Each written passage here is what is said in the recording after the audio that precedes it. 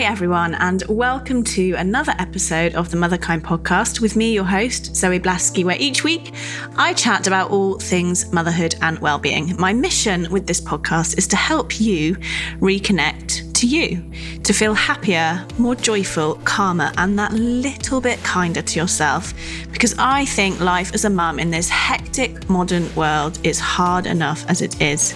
I believe becoming the happiest, most alive version of ourselves is the most important and inspiring thing we can do for our children. Hey everyone, how are you doing? Welcome to this week's episode, the Motherkind podcast with me, your host, Zoe Blaski, where each week I chat about all things motherhood and well-being.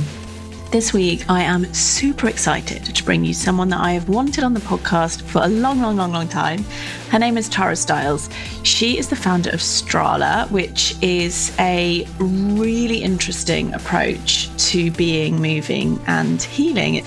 It's a yoga practice, and Strala is practiced in more than 100 countries. There are thousands of guides leading Strala classes all around the globe. I first came across Tara. We talk about it at the start of the episode because she is a really renowned Hay House author. I think she's written more than 5 books with Hay House at this point.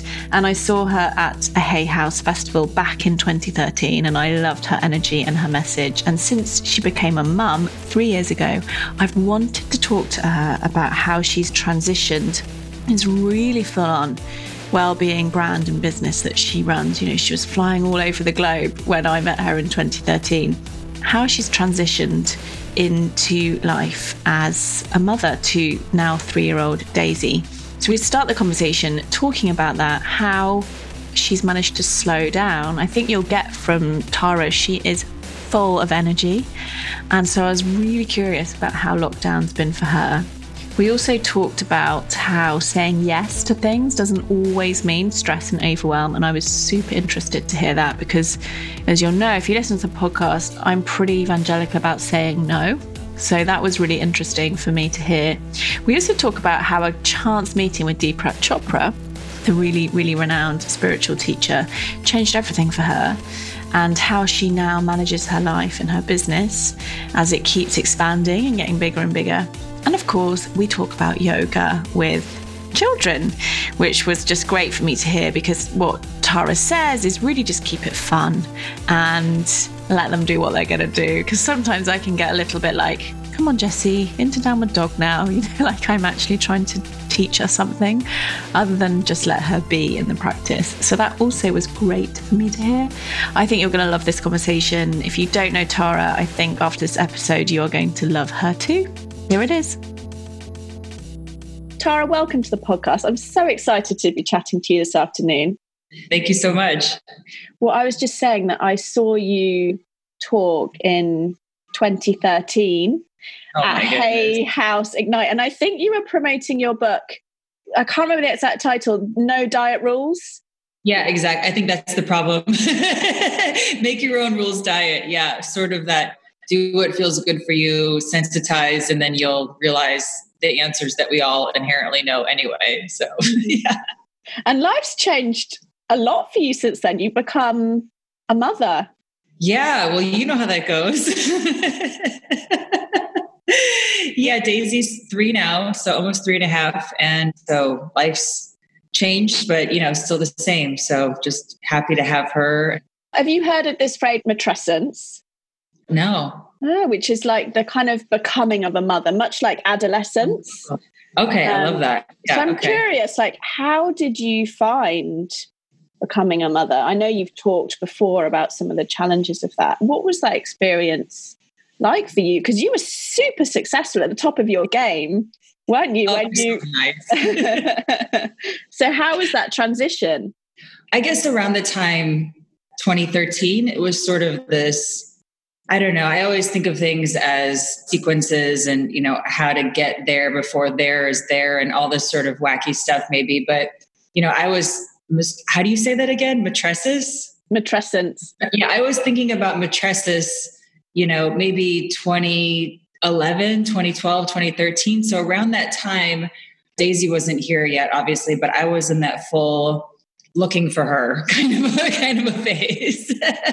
So I think my becoming started really then. And like the physical process of being pregnant, having her, all of that stuff, I feel like is just a continuation of that idea of wanting her a part of my life and to bring her along for the ride. And like you said, 2013 was such a beautiful time for me. I was getting all these opportunities and getting to meet so many amazing people and wanting to share that more and share that, with somebody who wasn't alive yet, I guess was sort of the idea for me. So I know everybody feels about it completely differently, but I knew everything would change, of course. And I wasn't so worried about, that it would squash my mojo or whatever. It was just more of this, I don't know what's going to happen, but I want her here for this journey. I'm like, I need her to show up. So it was sort of, that was the feeling that I had, I guess, when we saw each other.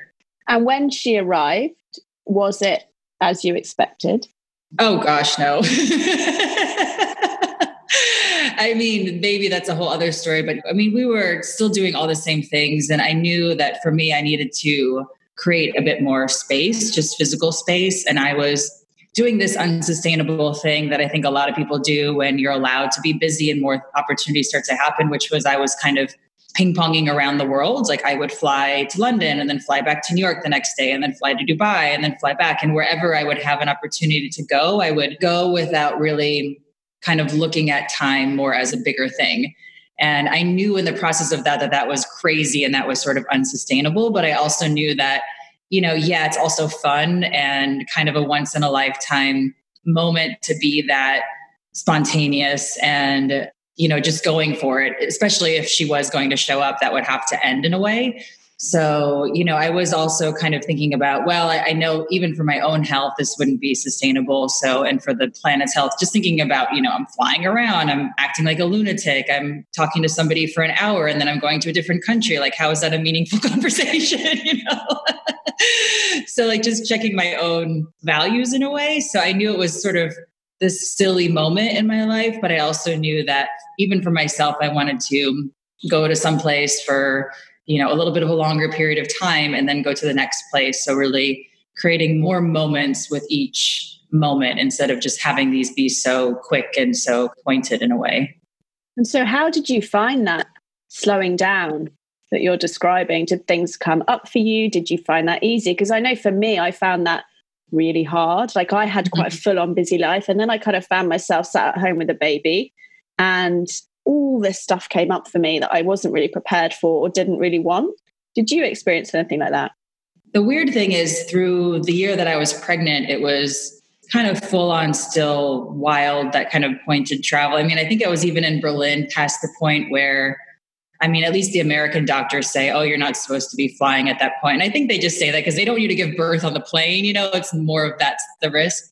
So I think that was kind of happening. And then even when she was born, I kind of asked my parents who live in Illinois, not close to us, as a joke, if they would like to come and travel with us and kind of hang out with her while we're at the trainings, while I'm doing stuff. And they said yes. So I kind of got a little bit more of a leash that way. So that was good. So I just kind of kept going in a way. And, around that time, that 2013 time was when I really was starting to, I knew I needed to purposefully not slow down, but just kind of shift how much time I was spending in places to not be so quick about things. So yeah, now, I mean, obviously right now we're not traveling, but it's still kind of busy, but I don't want that also. Like I'm happy that I have the opportunities to do things and to fulfill things, but I'm also, I missed out on things and that's kind of a bummer, but it also isn't, I guess, for me. So, I have to, I think similar to you, do that work of, okay, I'm sitting at home now with the baby, especially when she was small. My friends are going out. I could be writing another book, but I'm tired. I can't do that right now. So I just have to realize, I have a new book coming out this year at the end of the year and this project with Nat Geo, but, it's a 3-year period for me for no books, which for me was kind of a big pause, I guess, in a way. So yeah, it's definitely different, but I wanted that. So I don't feel like I have the right to complain about it, even though it kind of sucks too, like I asked for it, And have you always been a high achiever? Like I see you as someone who, you have achieved, you just mentioned it, 7 books, you have this amazing, we're going to talk about it, Strala, and which is a huge global kind of business now. Have you always been a driven person, or was it finding your purpose in this kind of inner work that the drive came from? I think both. I mean, I don't know what it was. I mean, my mother and father were always kind of worried about me from the beginning because I was always trying to just go out and do stuff, whatever it was. I mean, even in kindergarten, I was like organizing something. I just had this surplus of energy that I didn't know what to do with. So it was almost kind of told back to me as a problem more than a solution in a way. So, I remember I did this science experiment where I took 2 years before the experiment was due in grade school to try to bury garbage and do these things and learn about the environment. And then I got some big prize at the stupid state fair. But my teacher said, well, you didn't follow the rules. So, you're getting a C or whatever. So it was always this kind of double-edged situation where I was doing things I probably shouldn't have been doing because I had all this energy to do stuff. And, for me, I guess it always came around wanting to learn more, wanting to help people. Because for me, when I help other people, I somehow always knew since I was little that made me feel good. I mean, my plan from kindergarten was become a nun, move to New York City, and be a lawyer by day and a Broadway dancer by night, because it kind of checked off all the things I cared about. And my parents told me, well, if you want to live in New York City, it's really expensive. So I thought, well, I'm in Catholic school. I can become a nun and they give you housing for free. And then you can do service for the community, but then I can still dance on Broadway and I can still be a lawyer and do all these cool things. So, I guess everybody's obviously so different, but, I've got my whole life is those kind of weird moments where I would do things like I worked at Pizza Hut and the manager would freak out and I was 16 years old. So I would come early and fold all the boxes so he would be happy, and his happiness made me less stressed out, So I would just figure out all these things to do to, I guess, use up my energy in a way, but also, if they helped people feel better or had the promise of that, then it made me feel even better. So yeah, I guess I've kind of always been, I don't know if it's driven. I mean, yeah, my family says, I don't know what's wrong with her. She'll never stop. She'll never slow down. She's never going to just give up, I guess. But I guess for me, it feels good to exercise myself in this way. And, it can be a book. It can be a yoga training. It can be Strala. It can be, lots of different things. But I mean, there's something deep inside of me that needs to do these things, however they look. Otherwise, I just don't feel right. I don't feel good in a way. So there's definitely something odd, or maybe we're all like that. But, I love reading biographies and looking at people. And, I see a lot of people that say similar things. And so I think it's got to be something kind of more universal than something I need to get checked out by from a doctor. And so do you feel successful? No. I mean, I don't know what that don't feel successful. What does it mean to you? What does success mean to you? I think living in New York, it's warped because I have a lot of friends that are also successful or in different variations of that. But to me, there's no end. There is no okay, once you have a nice house that's successful, or once you have this global community that's successful. I don't really know if that's true for me, if that checks off any of those boxes. So I feel like it's an ongoing process for me of, it gets easier. And I don't even think there's this point of, it gets easier once I hit this point and then things started happening better, because I feel like even when not too many people knew who I was, certain people would show up in my life and bring me to that next place. And I feel like that was successful because I was living in, like you said better than I could say, taking all of this sort of excess energy and then putting it into this form of purpose and helping people feel better through yoga and meditation and, my specific experience on that and sharing that. Whenever I'm doing that really well, I feel like that's almost the process of being successful, because other people have instantly showed up and said, okay, that's great. Let me help you. Let's do a project together. I mean, I met Deepak Chopra when nobody knew about me. I was doing some silly YouTube videos. I met him at this little event. I was paid $50 to lead a yoga class, nothing very big time at all. And he came up to me and said, I really like what you're doing. Let's do this app together. This producer is going to call you tomorrow and we'll get together and do it. And then we did it. And he said, I really like how you're sharing yoga. It's non-dogmatic. Would you come over and lead yoga with me and my wife, Rita? And then, from there, as I got to know him, he just kept opening those doors for me. And he's like a family member to me in that way, but more and more people like that have kind of shown up out of nowhere. And I don't deserve it. I'm not like, I don't have any famous family members. I don't come from, any financial line of money or anything like that. I believe it's living in that space where you're doing the thing that you're doing with your energy. And then the people that are sort of meant to show up have just been there and continue to be there, and whether they're a famous person lifting me up or me getting to lift somebody else up now, which is really cool. It just feels so easy too. And now I understand, because I remember always thanking Deepak profusely, like, you're so kind, you're so generous, thank you so much. And he's like, stop, this is easy. It's no skin off my back. I mean, he didn't say it like that, but he just said, this is a normal way to be. So I understand that now if somebody comes to me and, wants to meet somebody that I know, and I can tell that their energy, that it's an easy thing to do, to just connect people together. It doesn't take anything away from anybody else. So I get it now. But I think for me, that's ultimately that success. I mean, I'm happy that what I do, allows me to live and eat and support my family and all of that. And I think that sustainability is ultimately, the goal for me. And that kind of state that you're talking about, I know it as well, where you're kind of in ease and flow. How do you get yourself back there when you step outside that state? Because I know for me, like when things start to feel hard, or I'm like angry, or I'm like, why are they not replying? I've kind of stepped off that. How do you get yourself back into that kind of beautiful place as you're describing?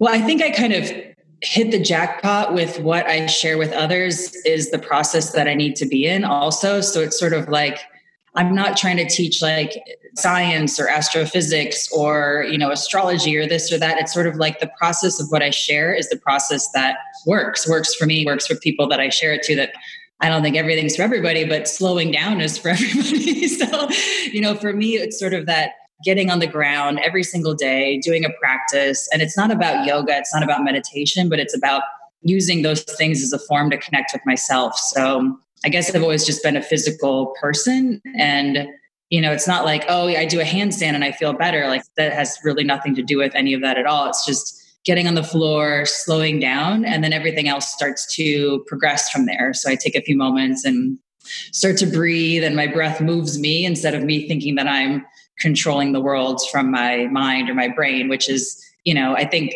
understanding too that it's not just, oh, I do it on Tuesdays and then the rest of the week I'm good, so it's sort of like realizing in the process of also sharing that when you do the practice of slowing down, moving with your breath, connecting with yourself, you feel better. And the more you feel better, the more ideas you have, the more access to your energy you have. Like I know the results, I know how good it's going to be for myself.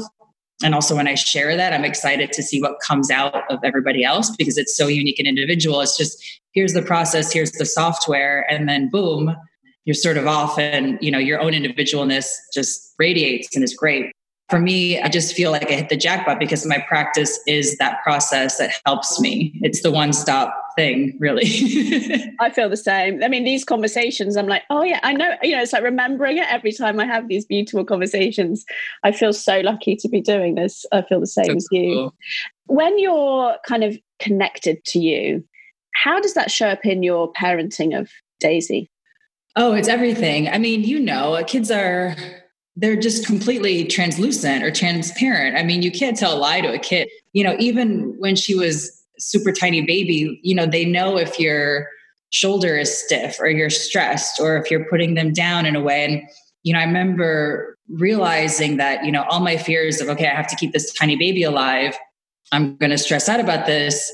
I can let go of that and put her down in a way that's more at ease and coordinated in my own movements. And if I'm breathing, it's going to help her feel better. And all of those things that I know, but yeah, it took a long time for me to realize that, especially after she was born and just the complete new world that I thought I would know, but was completely a different experience. I think for everybody, I think that's got to be a universal feeling.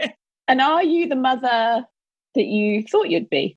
I think so. I always loved talking to kids like people. I just thought that was so cool. And I loved when I was a kid. I remember when adults would connect with me as a person, like not as a, little child that doesn't know anything.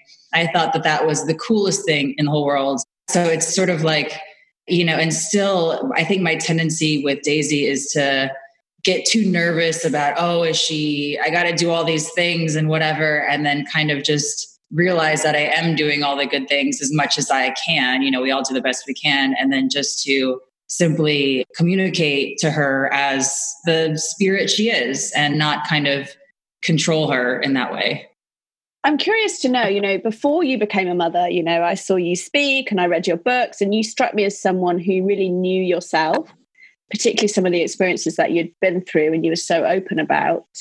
What have you learned about yourself from becoming a mother? Was there more to learn, more to be revealed? Oh gosh, I think so much every moment. I don't even know how to answer that because I think, it changes so quickly that I don't know if I have the ability to be honest that, I'm learning X, Y, and Z today, because I feel like in the first year of her life, just to compartmentalize a little bit, I thought I was so relaxed and so chill and so at ease. And then as soon as she was there, I became rigid, and I would check myself, but my first habit would be rigid. We bought so much crap. I mean, it was ridiculous. All the stuff that we had and all the stuff that I was like asking family to send over hand-me-downs. And we had this like ridiculous thing for her to sleep in that like she hated and all this stuff, So, I've learned that even though I know about ease and moving in harmony, all this stuff, that I'm the first one that needs to continue to practice that, because I went to the rigid places, even though I knew quickly and I could come back. But every time I would go there, with all of that. So good. I think people just really I love it, hearing, people like you, who have lived this kind of life, and you have this technology, as you say, with the yoga that you teach. It's just so grounding to me, hearing that you too go to that kind of fearful place and that rigid place and that stressed place. It's really helpful. Oh, I think everybody does. And, not to be like everybody, whatever, but I think it's a human thing, and that's why there's these practices, like you say, with your conversations helps you feel connected. I don't think yoga is the only way. I think it's an amazing way. I hear people talk about gardening and they're talking about yoga, but they're talking about plants. I'm like, it's the same thing. So I think everybody understands somewhere along the line that it's a continuous practice to come back. It's like, I love how really good meditation teachers say that. They say meditation is about quieting your mind and seeing a blue lake. It's about seeing your mind think about lunch and then deciding to come back, and then seeing it think about dinner and then deciding to come back. And it's that deciding and kind of walking yourself back. And that's the magic right there, is actually just crossing the street. So I think that's what it is. And what I've heard so many people that seem to have figured out a process, it's not that their life is perfect. It's that they know to keep coming back. And I wanted to ask you about something that you wrote about on your newsletter, maybe this one or the last one, I can't remember. I read them all, by the way. That's so nice. Thank you.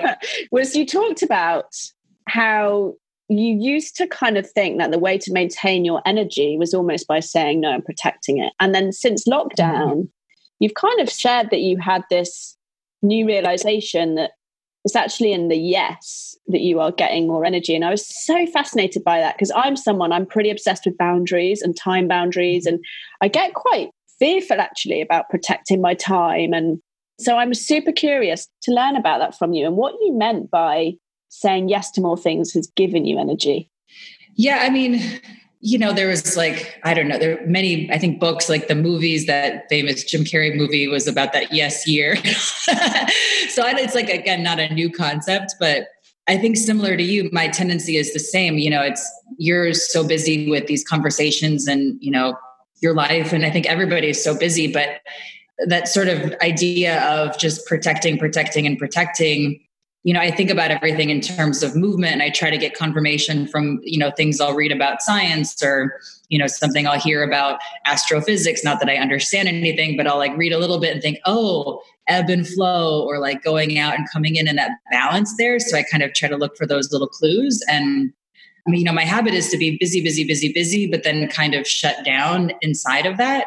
I know that that's maybe a reason why I would get more tired when I'm ping-ponging around the world, instead of just, not being reckless, but having this real balance of, opening up to people and relaxing sort of at the same time. So it's not that for me that I need to, go see a friend and then go home for the next day. It's sort of, I can see the friend or do the job or write the book and also relax in the process of doing that. So I'm replenishing myself while I'm also being open to other people besides myself, sort of in the moment of that. So it's sort of, that's been a huge just learning. I mean, just even looking out on my balcony, like our grass, it's like noticing that they don't freak out when the breeze comes. They just kind of move a little bit and then they come back, So it's not like, oh my gosh, like I have to do all this stuff today. It's like, yeah, every day there's stuff to do, but in the doing of the stuff, I can also relax. I don't have to freak out about myself or go into any weird mental spirals about perfection or, having everything look a certain way or be a certain way. I can keep moving forward and also relax while I'm doing those things. And I think that's kind of really saved me and allowed me to participate in life in a kind of big way and not kind of wait for the perfect moment to do everything or wait for the perfect moment that I think it is, which isn't reality anyway, So this is kind of, for me, giving up this idea of there is a perfect thing to do at a perfect time and just doing the things that feel right to do and doing the things that I need to do for my schedule and life and all these things, and also relaxing as much as possible while I'm doing them. And that's led to, for lack of a better word, just joy. Like it's fun to talk to you. I don't feel like, of course I wouldn't feel like this is a headache, but it's like, you do other things in your day. You'd be like, oh, I have to go do that thing again. But, if you're really choosing to do that thing, like I'm doing this silly yoga class every day on Instagram, you're going to 100 days. I'm like, yeah, but I can enjoy myself in the yoga and I can be with these people and it actually feels good to connect. I don't feel like I'm performing or I'm just moving externally. It's actually replenishing and relaxing in the process. And I get to energize from the feedback I'm getting from someone else. So it's a rewarding way to kind of shift my own mindset a bit. I love it because, I can go to that kind of rigid boundaries place. I mean, in some way, I still have to do that because I'm quite introverted. So being around people does drain me. And I kind of have to know that about myself and then take responsibility for filling that back up, normally on my own, away from my children. But it's so interesting for me to hear that. And I think I'm going to really reflect on that. What's your experience of lockdown been? You talked about kind of maybe having this extroverted energy and needing to connect. Have you felt that you've still been able to get that connection through kind of, I guess, screens? I think, we've all kind of similarly went through all these stages. It's sort of like, I'm sure somebody will write a book on it at some point, like the 11 steps of lockdown, it was sort of in the beginning. I mean, we thought here in New York, it would be 2 weeks, sort of this kind of staycation where we would, stay at home and blow bubbles and draw crayons and kind of get involved with a million activities. And then it'll be over and we'll just go back to preschool and life and everything like that. So I think in the beginning for me, there was definitely this kind of found time of, oh, wow, like I can actually look around and instead of just going about doing the things, I can step back a little bit and there's sort of more to do. There's more things that are possible than I thought possible. So on our balcony, we've never done this before, but we put up, Mike has this tent from camping and I'm like, why don't you put up your tent? That'll be so fun. He's like, we can put up a tent on the balcony. So I thought, yeah, why not? So we just never thought that was possible before. So that was, really fun.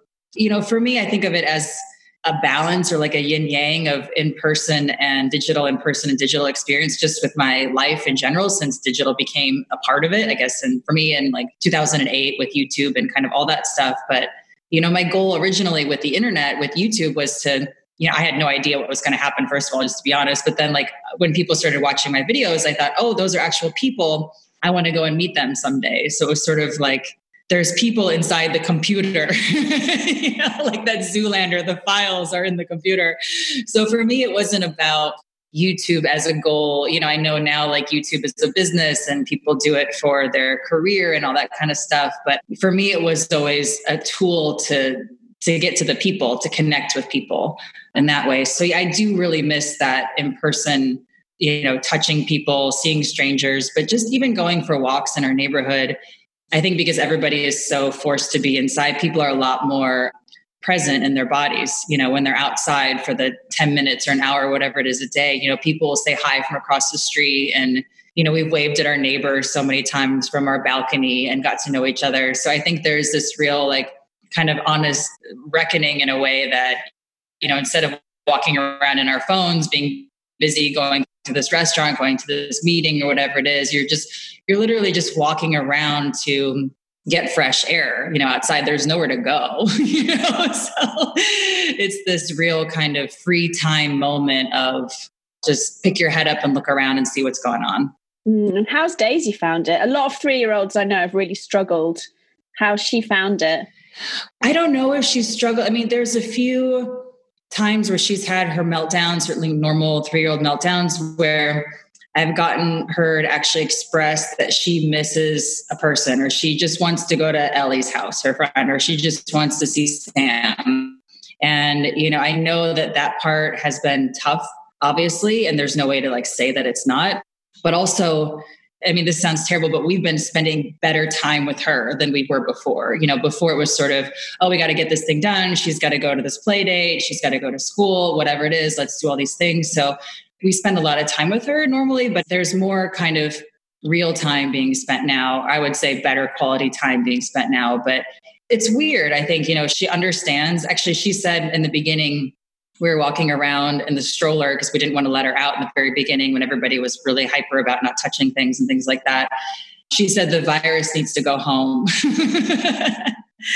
And I thought that was really cool because, it's sort of like, we all need to stay home. And she said, well, the virus needs to go home and then we can all go back to the park and things like that. So, I think it's good and bad for her individually. I don't know too much about the general mental health of everybody's child, but yeah, I think it's been good and bad.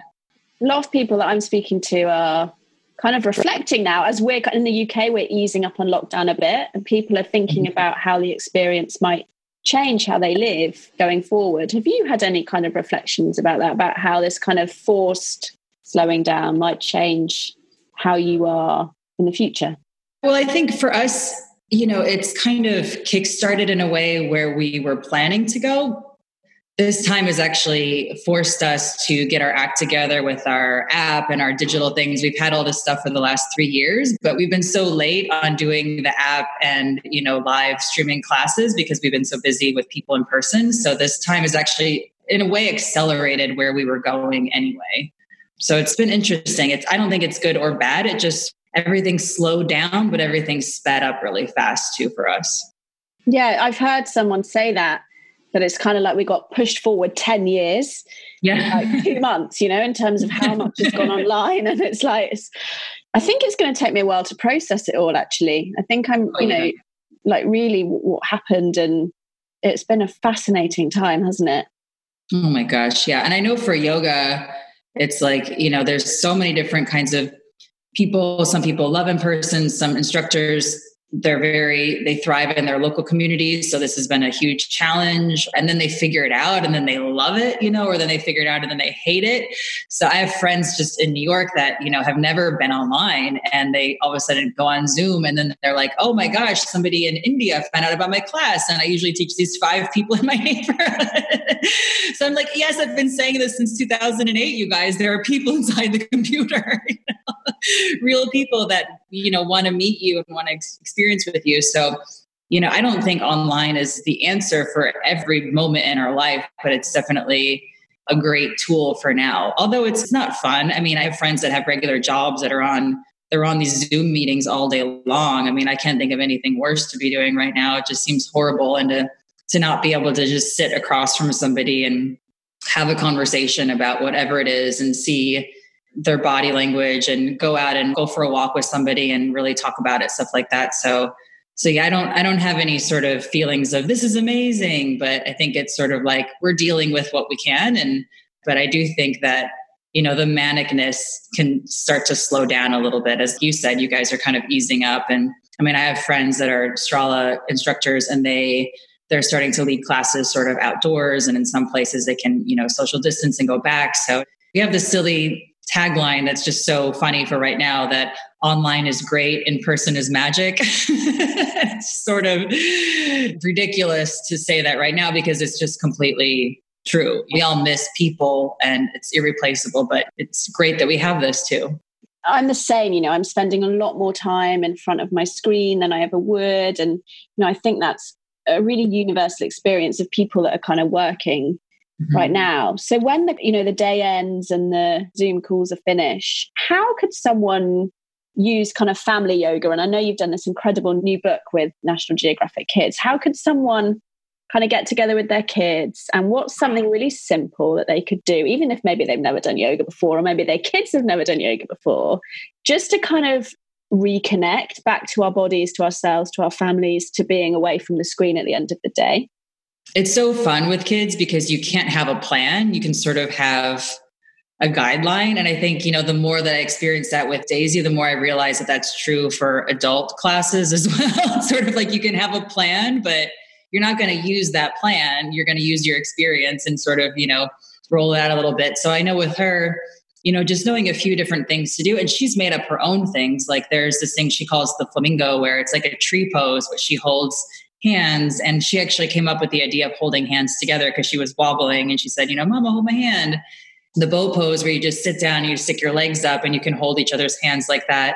She does that with me. And then she made up this thing where our legs are up and she's like, now put them down, now put them up, now put them down. Like she likes to be in charge of saying, when you do the thing. So, yoga is great because you can do these few simple moves and kind of have a plan, have a little bit of idea, share them. And then hopefully the little one just feels empowered to do it in their own way and express themselves. And you guys can kind of invent it from there. And I think, the Yoga Animals book is cool because you see the animals and there's pictures of little kids that are really great too, but it's really about the animals doing something. And then it's such a beautiful picture. And then the kid, Daisy just stands up. She's, a giraffe, I'm going to do that thing. And there's instruction and all of that. And it's beautiful, but it's more about that sort of instantaneous reaction of looking at the animal and then just doing the same thing. So there's a gorilla pose, and it's sort of the gorilla up and over their legs, like a standing forward bend. But there's also a picture of a gorilla banging its chest. So she looks at that and she does the banging the chest thing. And then she does the forward bend, which, it's not how the book says, but it's sort of, that's what they do. So it's sort of, yoga is a great way to not just have another activity that you do with the family, but something where you're all coming up with it together and inventing it together. And especially if you can do it in a way where it's not about being good at yoga, but it's about exploring and have fun in yourself. One of the reasons I share yoga is to kind of erase the misconceptions a little bit of, you have to touch your toes here. This pose has to look like that little kid, or, that's kind of a nightmare that we're all in that stage, or those misconceptions exist because the poses can sometimes look really difficult if you're not doing it the same way. And that defeats the whole point of doing it at all, is trying to look like somebody else. But it's more about enjoying and feeling like yourself and feeling more confident. So the family thing can be really beneficial for so many reasons. What I love about it, and particularly the book, it's really playful. And like you say, it's not a kind of set of instructions, which would never work, would it, with kids? It's kind of just some ways in.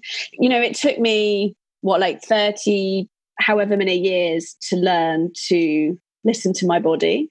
And I feel like when I do yoga with Jessie, it's like you're describing, it's kind of haphazard. And, but really what I want to do is, I say her, what do you think your body needs? It's like a kind of intro. I love that.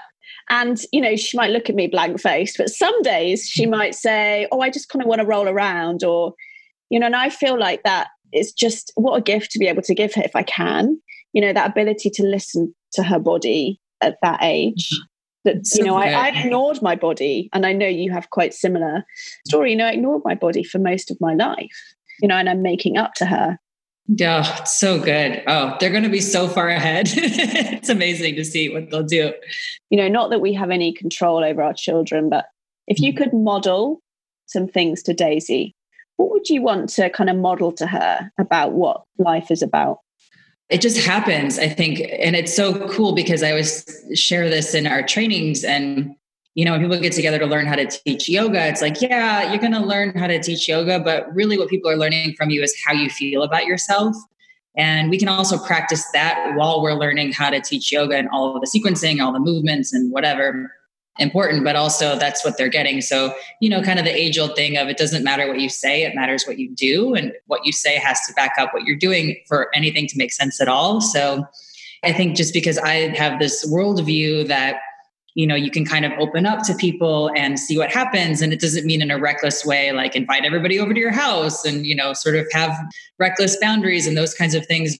But, I notice when we travel and when we, have gone to the parks and just see other kids and other people in general, because I like to do that, it sets up this environment also where it's easier to be in. It's sort of like we'll go to a park and we'll just put ourselves in the middle of the environment, and kind of play around. And if there's somebody to talk to, we'll make a point to talking to them instead of making a point to play with ourselves. I mean, not really so much right now with the virus and quarantine and all of that, obviously, but still even we'll wave and say hello.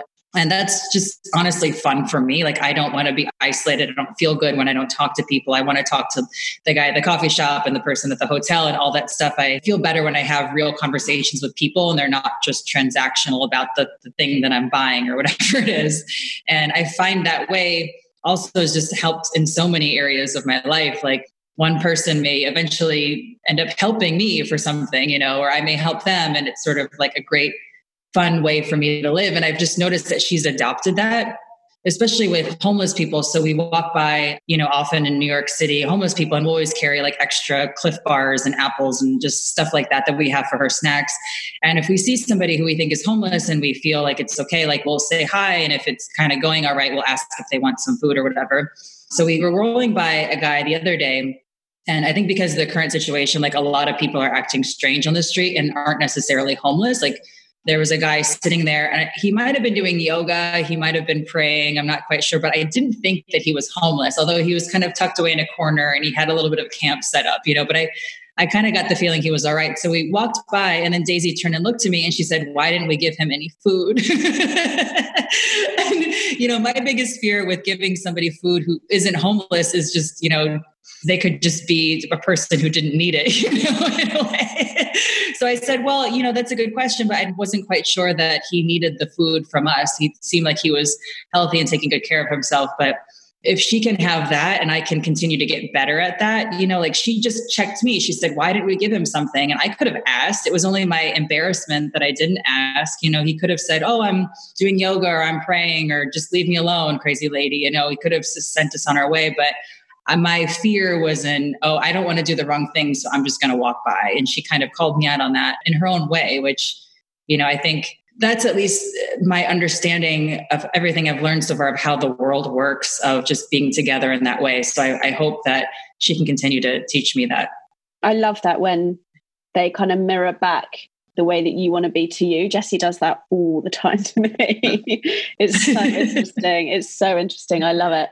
And I always ask the same question at the end of every interview, which is, if you could give just one gift to all the mothers in the world, what would that gift be and why? Oh my goodness.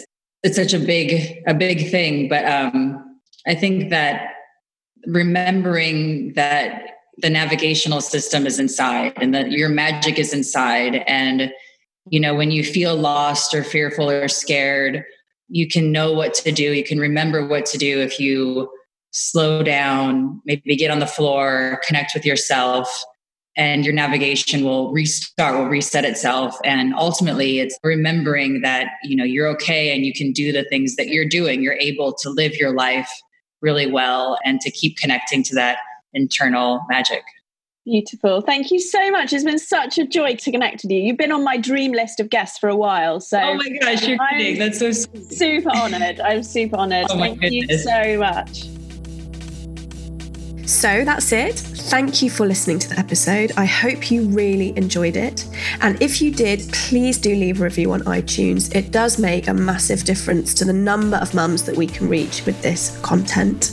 If you were listening to that episode thinking about one of your friends that they might benefit from what we were chatting about, then just tag them in on Instagram. My bio will include the link to the podcast so they can find it really easily from there. People often tell me they're desperate to share it with their friends. So if that's you, then please do. I feel like the guests that we have on the podcast, their wisdom just deserves to be heard far and wide. So help me make that happen. I'd be very grateful. And also, if you want to send me any comments or thoughts about the episode, then please pop over onto Instagram at motherkind_Zoe. And also, just to let you know about my coaching. So I do work one-on-one with mums on my programme, which is a 3-month program called Reconnect to You. So if you want to work with me on taking your power back in any area of your life, then please do get in touch. Just drop me an email, zoe@motherkind.co, or look on the website, www.motherkind.co. That's it, and I hope you have a wonderful rest of your day. Take care.